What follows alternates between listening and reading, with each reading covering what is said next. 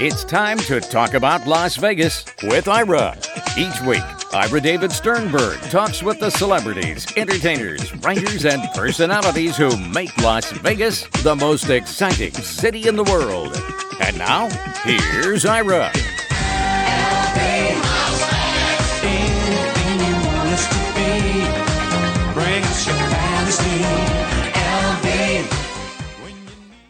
My guest is Brian Damage Forsyth from Kix. The group will be performing along with Slaughter in the club at the Cannery Casino Saturday, March 12th at 8 p.m.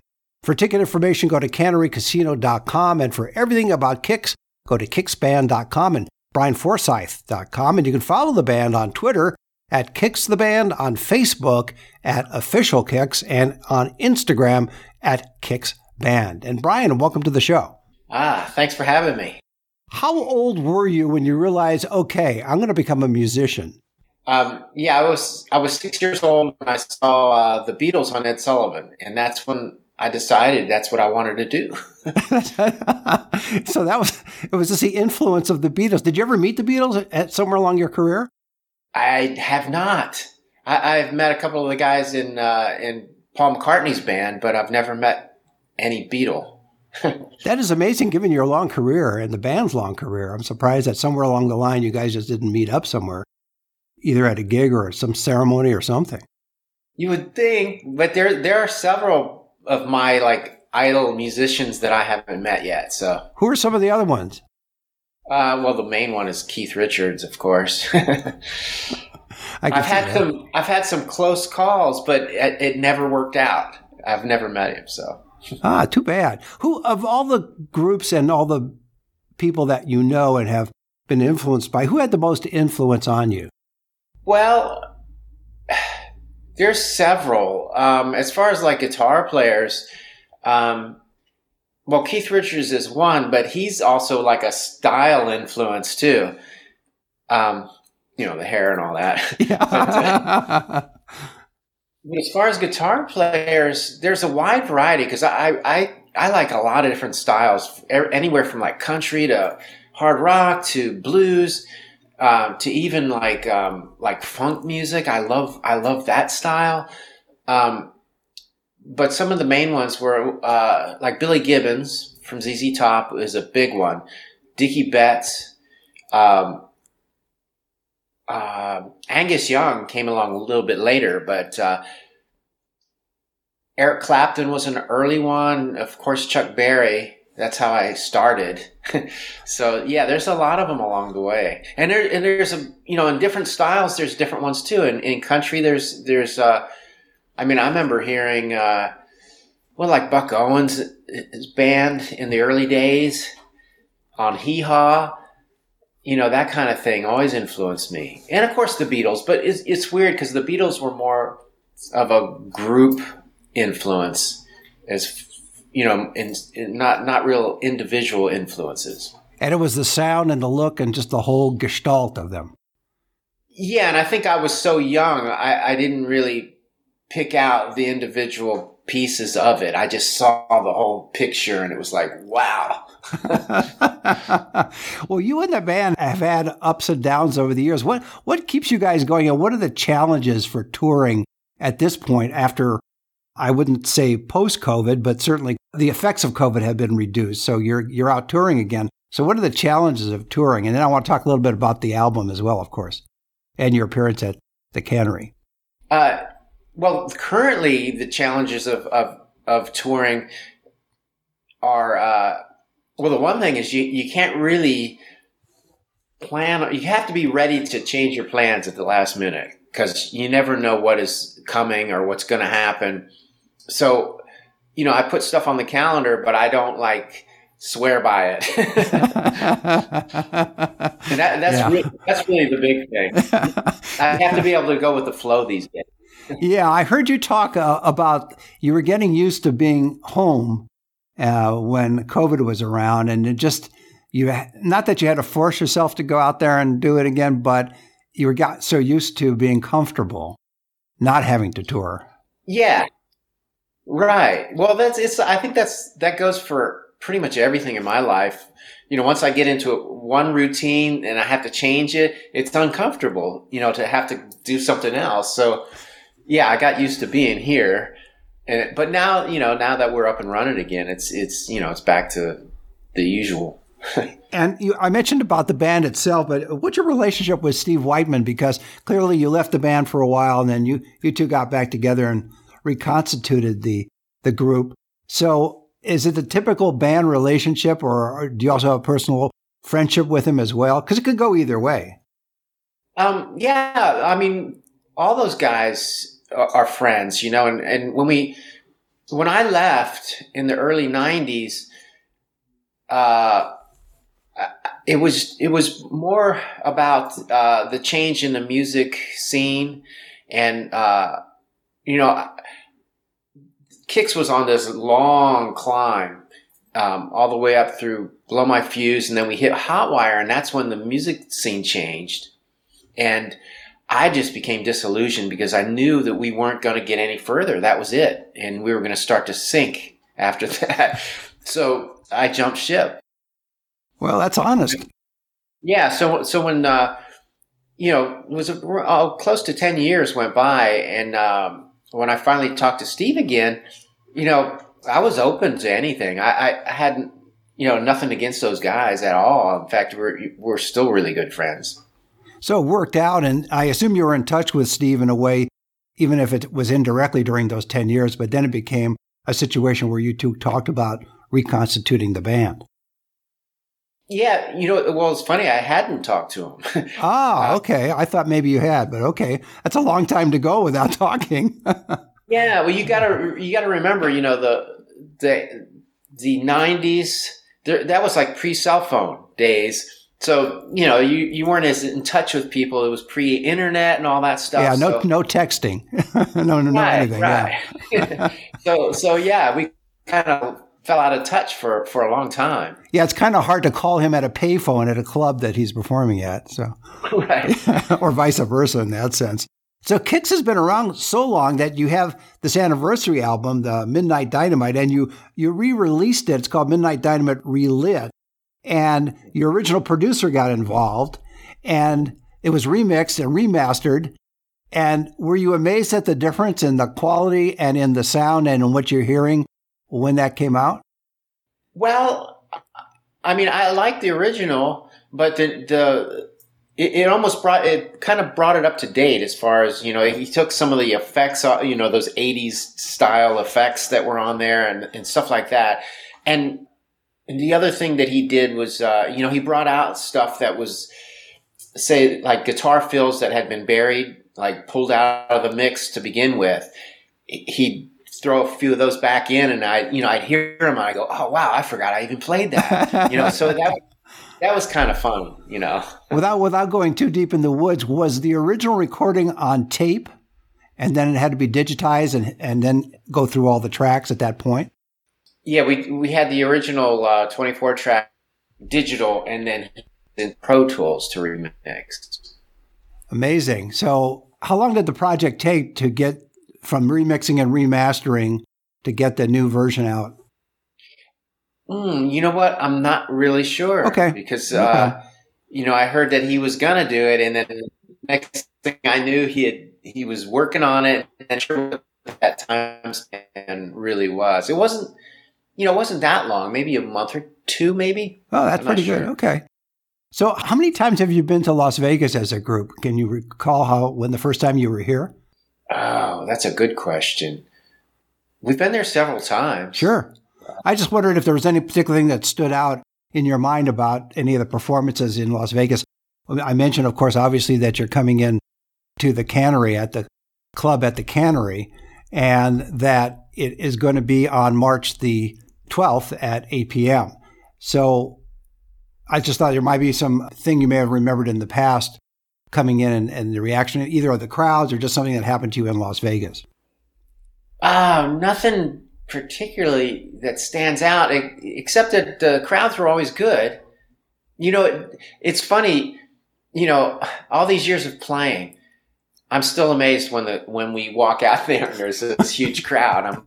I'm always waiting for the other shoe to drop for some reason. I don't know why.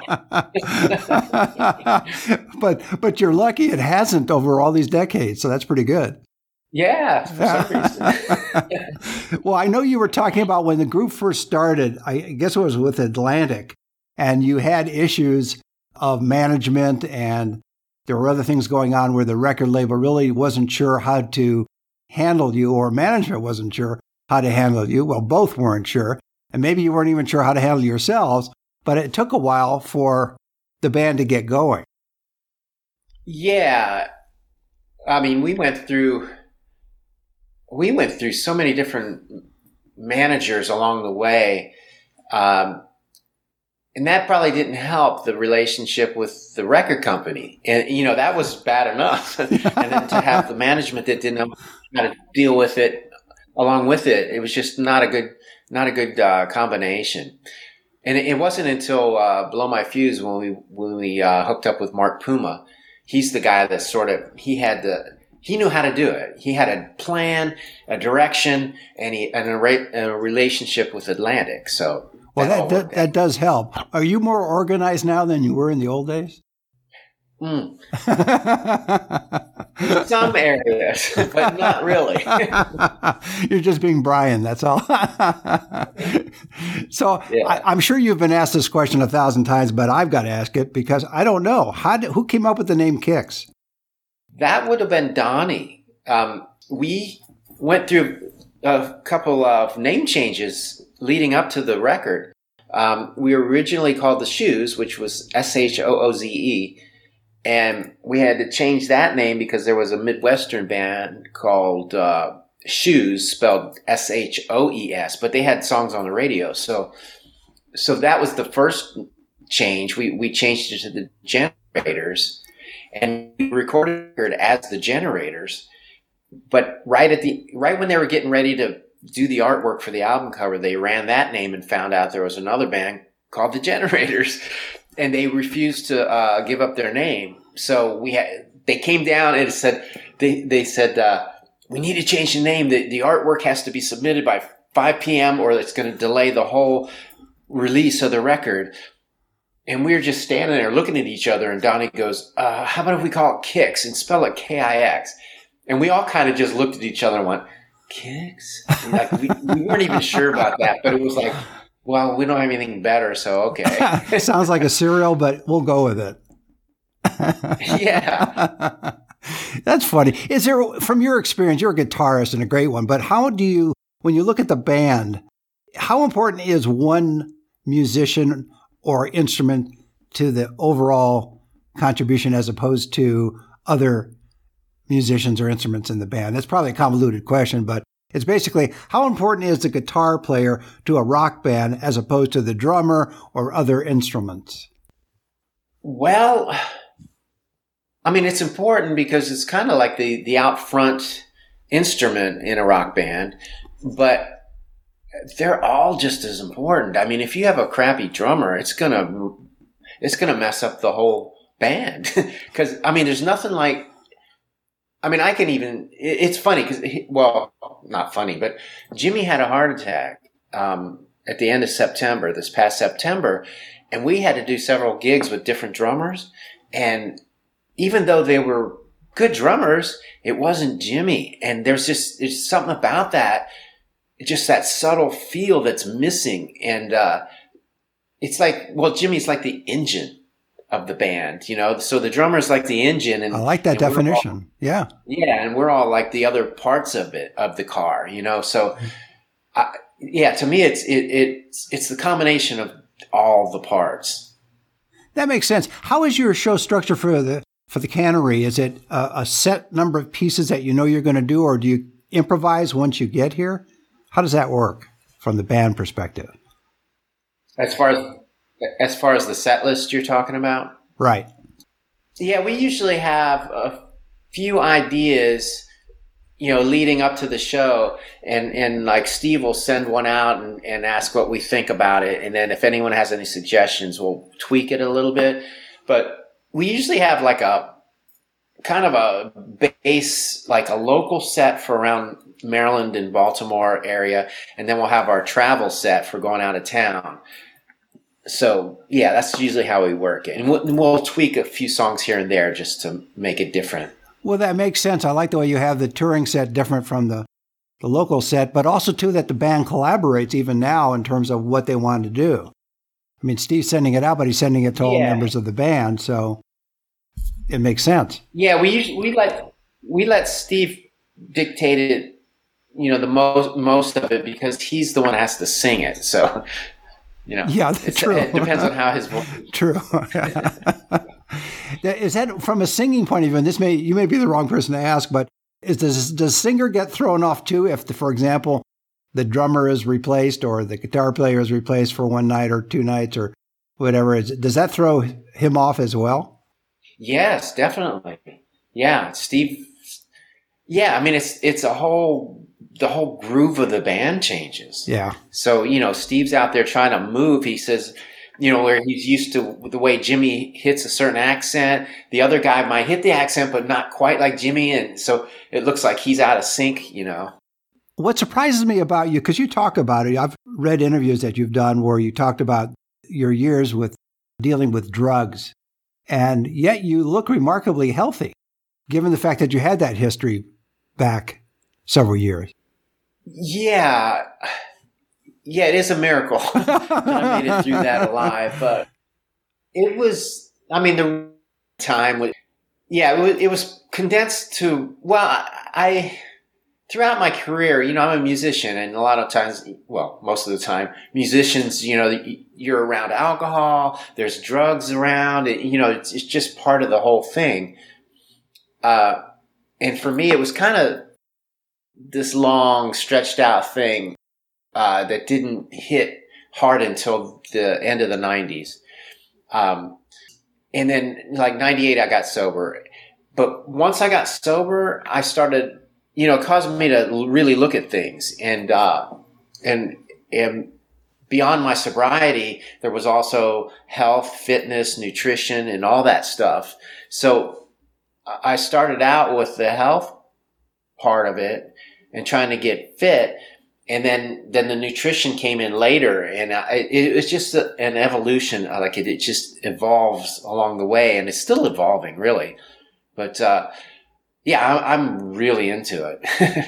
Yeah, there's a lot of people that go through what you went through, but then they don't necessarily make the decisions that you made, and they continue down that path. Or let's say they stop drugs, but they start with alcohol, or vice versa.